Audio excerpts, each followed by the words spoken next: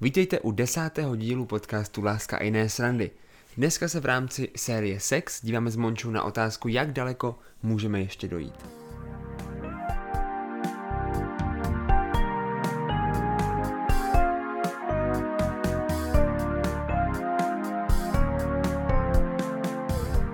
Často, když probíráme otázku sexu, tak se nás ať už na různých seminářích anebo přes Instagram lidé ptají, jak daleko můžou zajít, aby to ještě nebyl sex. A dneska se na touhle otázkou budeme trošičku zamýšlet a možná se na ní podíváme z trošičku jiného úhlu.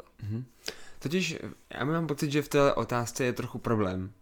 Že ta otázka sama o sobě nás vede nesprávným směrem, naše přemýšlení. Ale jako musím říct, že asi i v našem chození jsem se tu otázku někdy ptal i já. Ale uvědomili jsme si, že nás odvádí trochu bokem.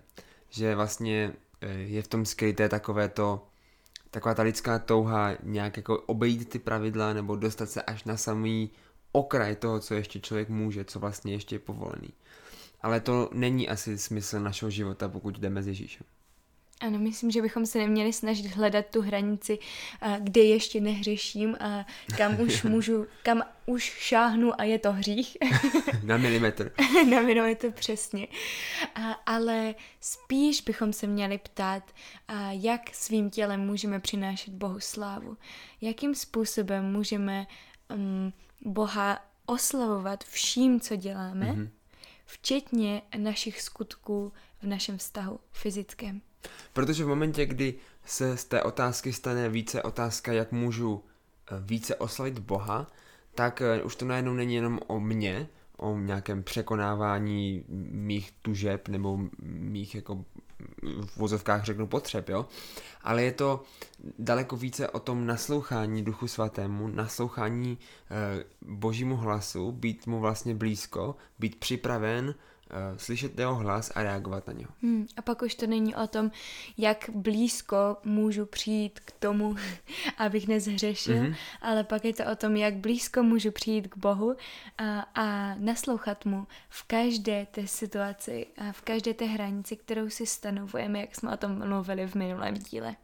V Bibli se píše, nuže, ať už jíte nebo pijete, ať už děláte cokoliv, všechno to dělejte k Boží slávě. A v 1. Korinským 10. kapitole 31. verši. A to je tak strašně silný verš a fakt mluví i do téhleté otázky. Takže možná neptejme se na to, jak daleko můžeme zajít, ale opravdu jak svým tělem a vším, co dělám ve vztahu, přinášet Bohu slávu. A není to jenom nutně ve vztahu, ale je to mnohem komplexnější otázka a vlastně i lidská sexualita není jenom něco, co se nutně musí projevovat jenom ve vztahu mezi dvouma a případně více lidmi. Ale je to něco, co se týká každého člověka jednotlivě, i toho vztahu, i páru. A myslím si, že jako i v tomhle vlastně už tahle otázka nás, jakoby, jak můžu ve své sexuální oblasti dělat Bohu slávu, nás může vést dobrým směrem už vlastně v době, kdy ještě třeba nejsme v žádném vztahu. A nebo naopak, kdy jsme už ve vztahu, ale nejsme fyzicky v jedné místnosti. A může nás vést k tomu, abychom zkrátka žili sexuálně čistí, jakoby i sami. Protože jsou určité věci, které když děláme, ať už jsme single nebo ve vztahu, tak ovlivňují náš sexuální život, naši sexualitu. Například závislost na pornu nebo závislost na masturbaci a další takovéhle věci, které opravdu potom, když děláme, tak ovlivňují i otázku, jak daleko můžeme zajít, protože ovlivňují naše myšlenky, pocity, to, jak si věci představujeme a můžeme být zodpovědní i v naší sexualitě, i když jsme single. A samozřejmě i pokud v téhle oblasti selháváme, ať už je to v páru nebo sám, tak potom je tu Ježíšova milost.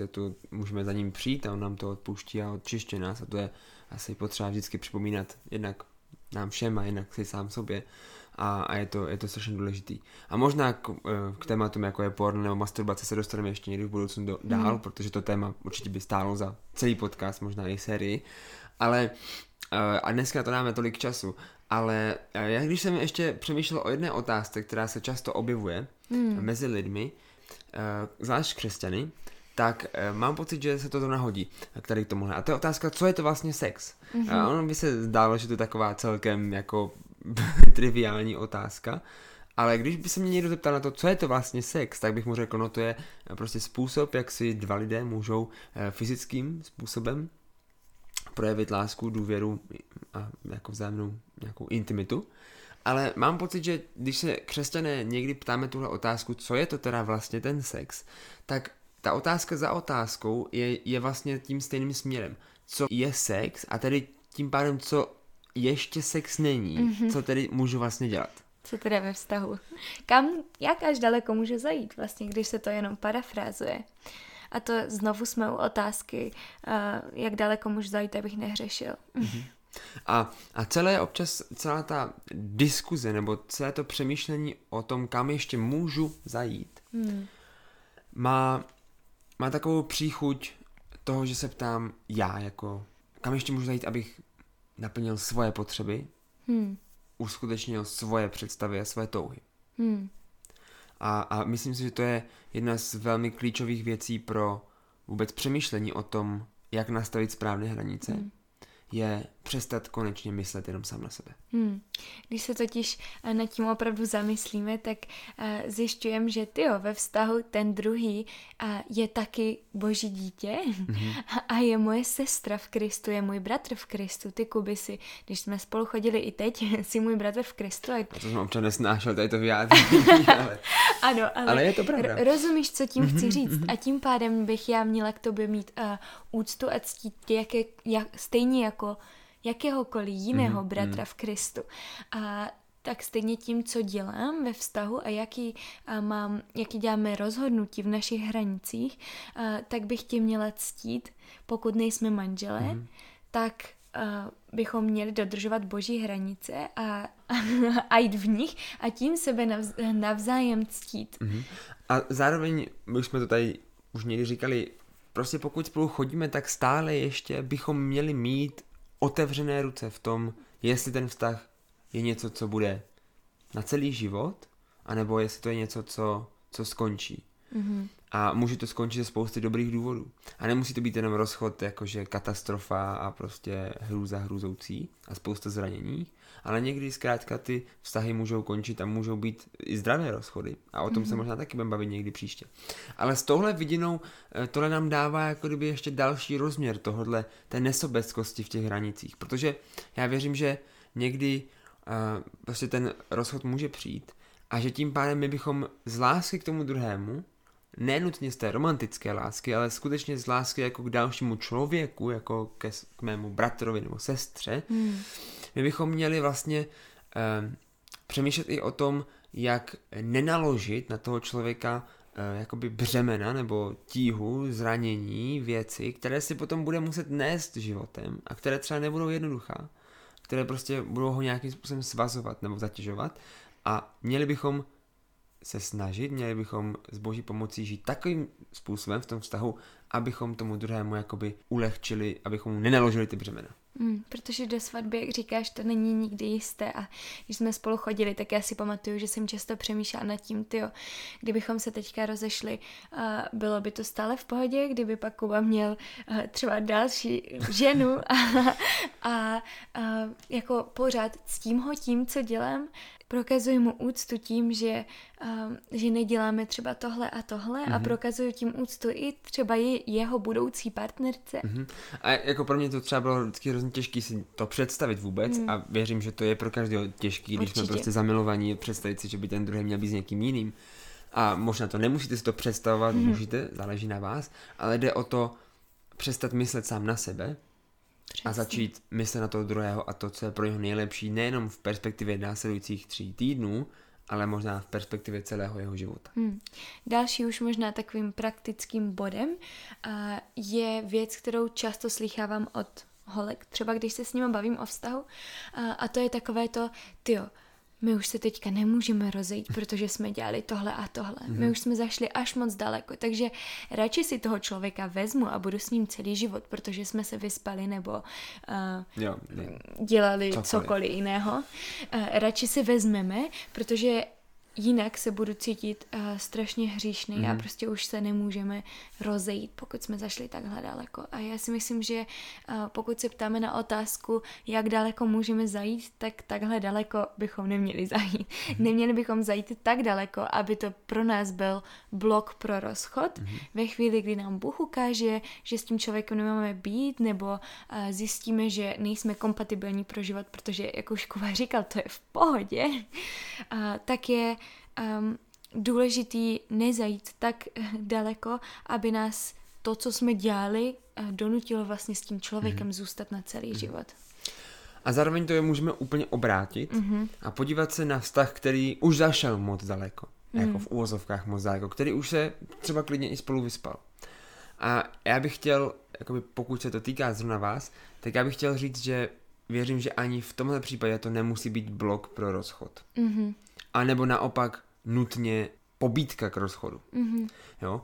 Že zkrátka sex, nebo tady to překročení nějakých hranic, byť už těch hranic, které bychom nazvali, že jsou hřích, tak věřím, že pořád se na ně vztahuje Boží milost, která jednak nám je odpustí a očiští a zároveň jakoby, že s ním jsme schopni ten vztah buď to budovat dál a zdravě ho budovat dál, anebo ho ukončit. Pokud to je něco, co je jakoby podle Boží vůle. Takže pokud máte pocit, že prostě tenhle vztah už nemá budoucnost, máte pocit, že vám i Bůh říká, že prostě to už není jakoby něco, co vás bude rozvíjet a tak. A jediný důvod, který máte pro to zachování toho vztahu, je, že jste už se spolu vyspali, nebo jste prostě zašli spolu daleko. Nemyslím si, že to je dobrý jediný důvod, proč spolu být po zbytek života. A naopak takové povzbuzení pro ty, kteří ještě tak daleko v úvozovkách nezešli, a můžete na to myslet v tom vašem vztahu. Tak, a teďka to, na co asi všichni čekáme, a to je to, co je to teda vlastně ještě sex a co není, kam teda můžu zajít zcela prakticky. Tak my vám můžeme říct to, jak jsme to měli my, a není to, jak už jsme říkali, nechceme odpovídat na otázku, jak daleko ještě můžeme zajít, abychom nezhřešili. Ale můžeme vám říct opravdu to takovou praktickou poučku, kterou my jsme měli v našem vztahu a která nám moc pomáhala, věřím tomu, i ctít jeden druhého a dělat slávu Bohu. A my jsme se inspirovali Božím slovem, inspirovali jsme se Biblií, není to úplně jako konkrétní výklad, ale je to spíš taková inspirace z takové fráze, která se na určitém místě v Bibli, vlastně v 18. kapitole Levitiku, tak opakuje docela často a je to v kontextu sexuálního života, byť to není jakoby pro předmanželský sex, nebo ne. A tam vlastně Bůh Izraelcům znovu a znovu říká blablabla, neodkryješ nahotu své sestry, blablabla, neodkryješ nahotu své snachy, nebo já nevím co, všeho.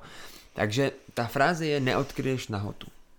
I často v Bibli slycháme různé podoby nebo jména pro sex, ať už jako poznali se nebo leželi spolu a věřím tomu, že tohle je může být jedna z nich nebo něco, co nás inspirovalo do našeho vztahu. Takže pro nás ta hranice nebo to, kam už jsme nechtěli zajít v našem vztahu, opravdu ta cílová rovinka bylo, že nechceme odkrýt nahotu toho druhého, ať už prakticky, takže se nechceme navzájem vidět nazí, anebo že se nedotýkáme míst, které jsou zakryté určitýma spodním prádlem. A my myslíme si, že jakoby do toho je důležitý chápat kulturní kontext toho, kde žijeme.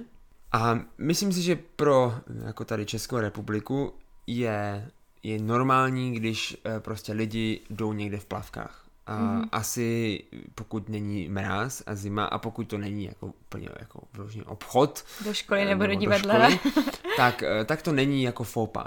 Prostě jsou zcela normální místa, kde zcela normálně jsou lidi v plavkách a nikdo z toho nedělá žádnou velkou vědu.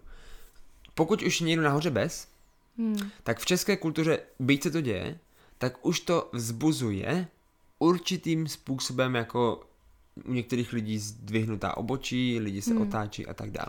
A na reklamu bys tohle nedal, ne? Přesně tak. Nesmí to být v televizi a tak dále. A to je jiné v různých jiných zemích. Jo? Prostě věřím, že v nějakých indiánů nebo možná nějakých černošských kmenů někde v Africe, je docela normální, že prostě ženy nechodí jako v podprsence, že prostě chodí jenom tak, jak muži třeba, že mají prostě nějakou sukni. A nikdo to nebere nějak eroticky ani sexuálně. A tam možná ten kulturní jako kontext je jiný. Ale v České republice je to takhle. A naopak třeba v arabských zemích tam se lidé zahalují až ke kotníkům. Od hlavy až k patě. Ne? Ano, když už uvidíš kotník, tak to je považované za nahotu. V podstatě, jo. Takže pro nás tohle byla opravdu ta věc, kdy jsme si říkali, OK, tak takhle chceme prostě ctít jeden druhého, takhle chceme přinášet Bohu slavu naším tělem, že se nebudeme dotýkat pod spodním prádlem a nebudeme se navzájem vidět nazí. Může vás to inspirovat do vašeho vztahu a nemusí. A znovu opakujem, že je tu Boží milost a že stojí za to se v určitých situacích vrátit zpátky ve vztahu, pokud spolu chodíte, pokud ještě nejste manželé a potřebujete udělat nějaký krok zpět a udělejte to s Boží pomocí, i když je to velmi těžké, tak to jde a stojí to za to, protože jak už jsme mluvili o tom, tak sex je růžová mlha, která často zakrývá spoustu věcí, které potřebujeme vidět, když ještě s někým chodíme a zároveň chceme naším tělem vzdávat úctu Bohu. A zároveň musím říct, že přestože my jsme měli takhle to nastavené ty hranice, že nechceme prostě vidět ani sahat na místa, která jsou zakrytý plavkama, u holek, u kluků, jsou to jiný místa, u holek je to přidaný, tak přesto si myslím, že jsme jako v době svého chození prožili spoustu jako nádherných, romantických a i vzrušujících, bych řekl, chvil, který prostě byly silný a byly skvělý a zároveň prostě potom, když jsme jako vstoupili do manželství, tak jsme potom mohli dál objevovat ty další věci. A stálo to moc za to. A tak to je víceméně takový náš komentář k té otázce, jak daleko ještě můžu zajít v oblasti sexu. A víme, že to je z části individuální a z části jsme se snažili to pojmout nějakým způsobem, který je zobecnitelný pro téměř kohokoliv. Ale samozřejmě prostě to, co je ta hranice nebo ten krátkodobý cíl pro vás teďka, záleží trochu na tom, kde jste ve svém životě v tom vztahu. Jak jsme o tom mluvili v minulém podcastu, takže pokud jste ho neslyšeli, tak se ho poslechněte. OK, tak můžeme se modlit.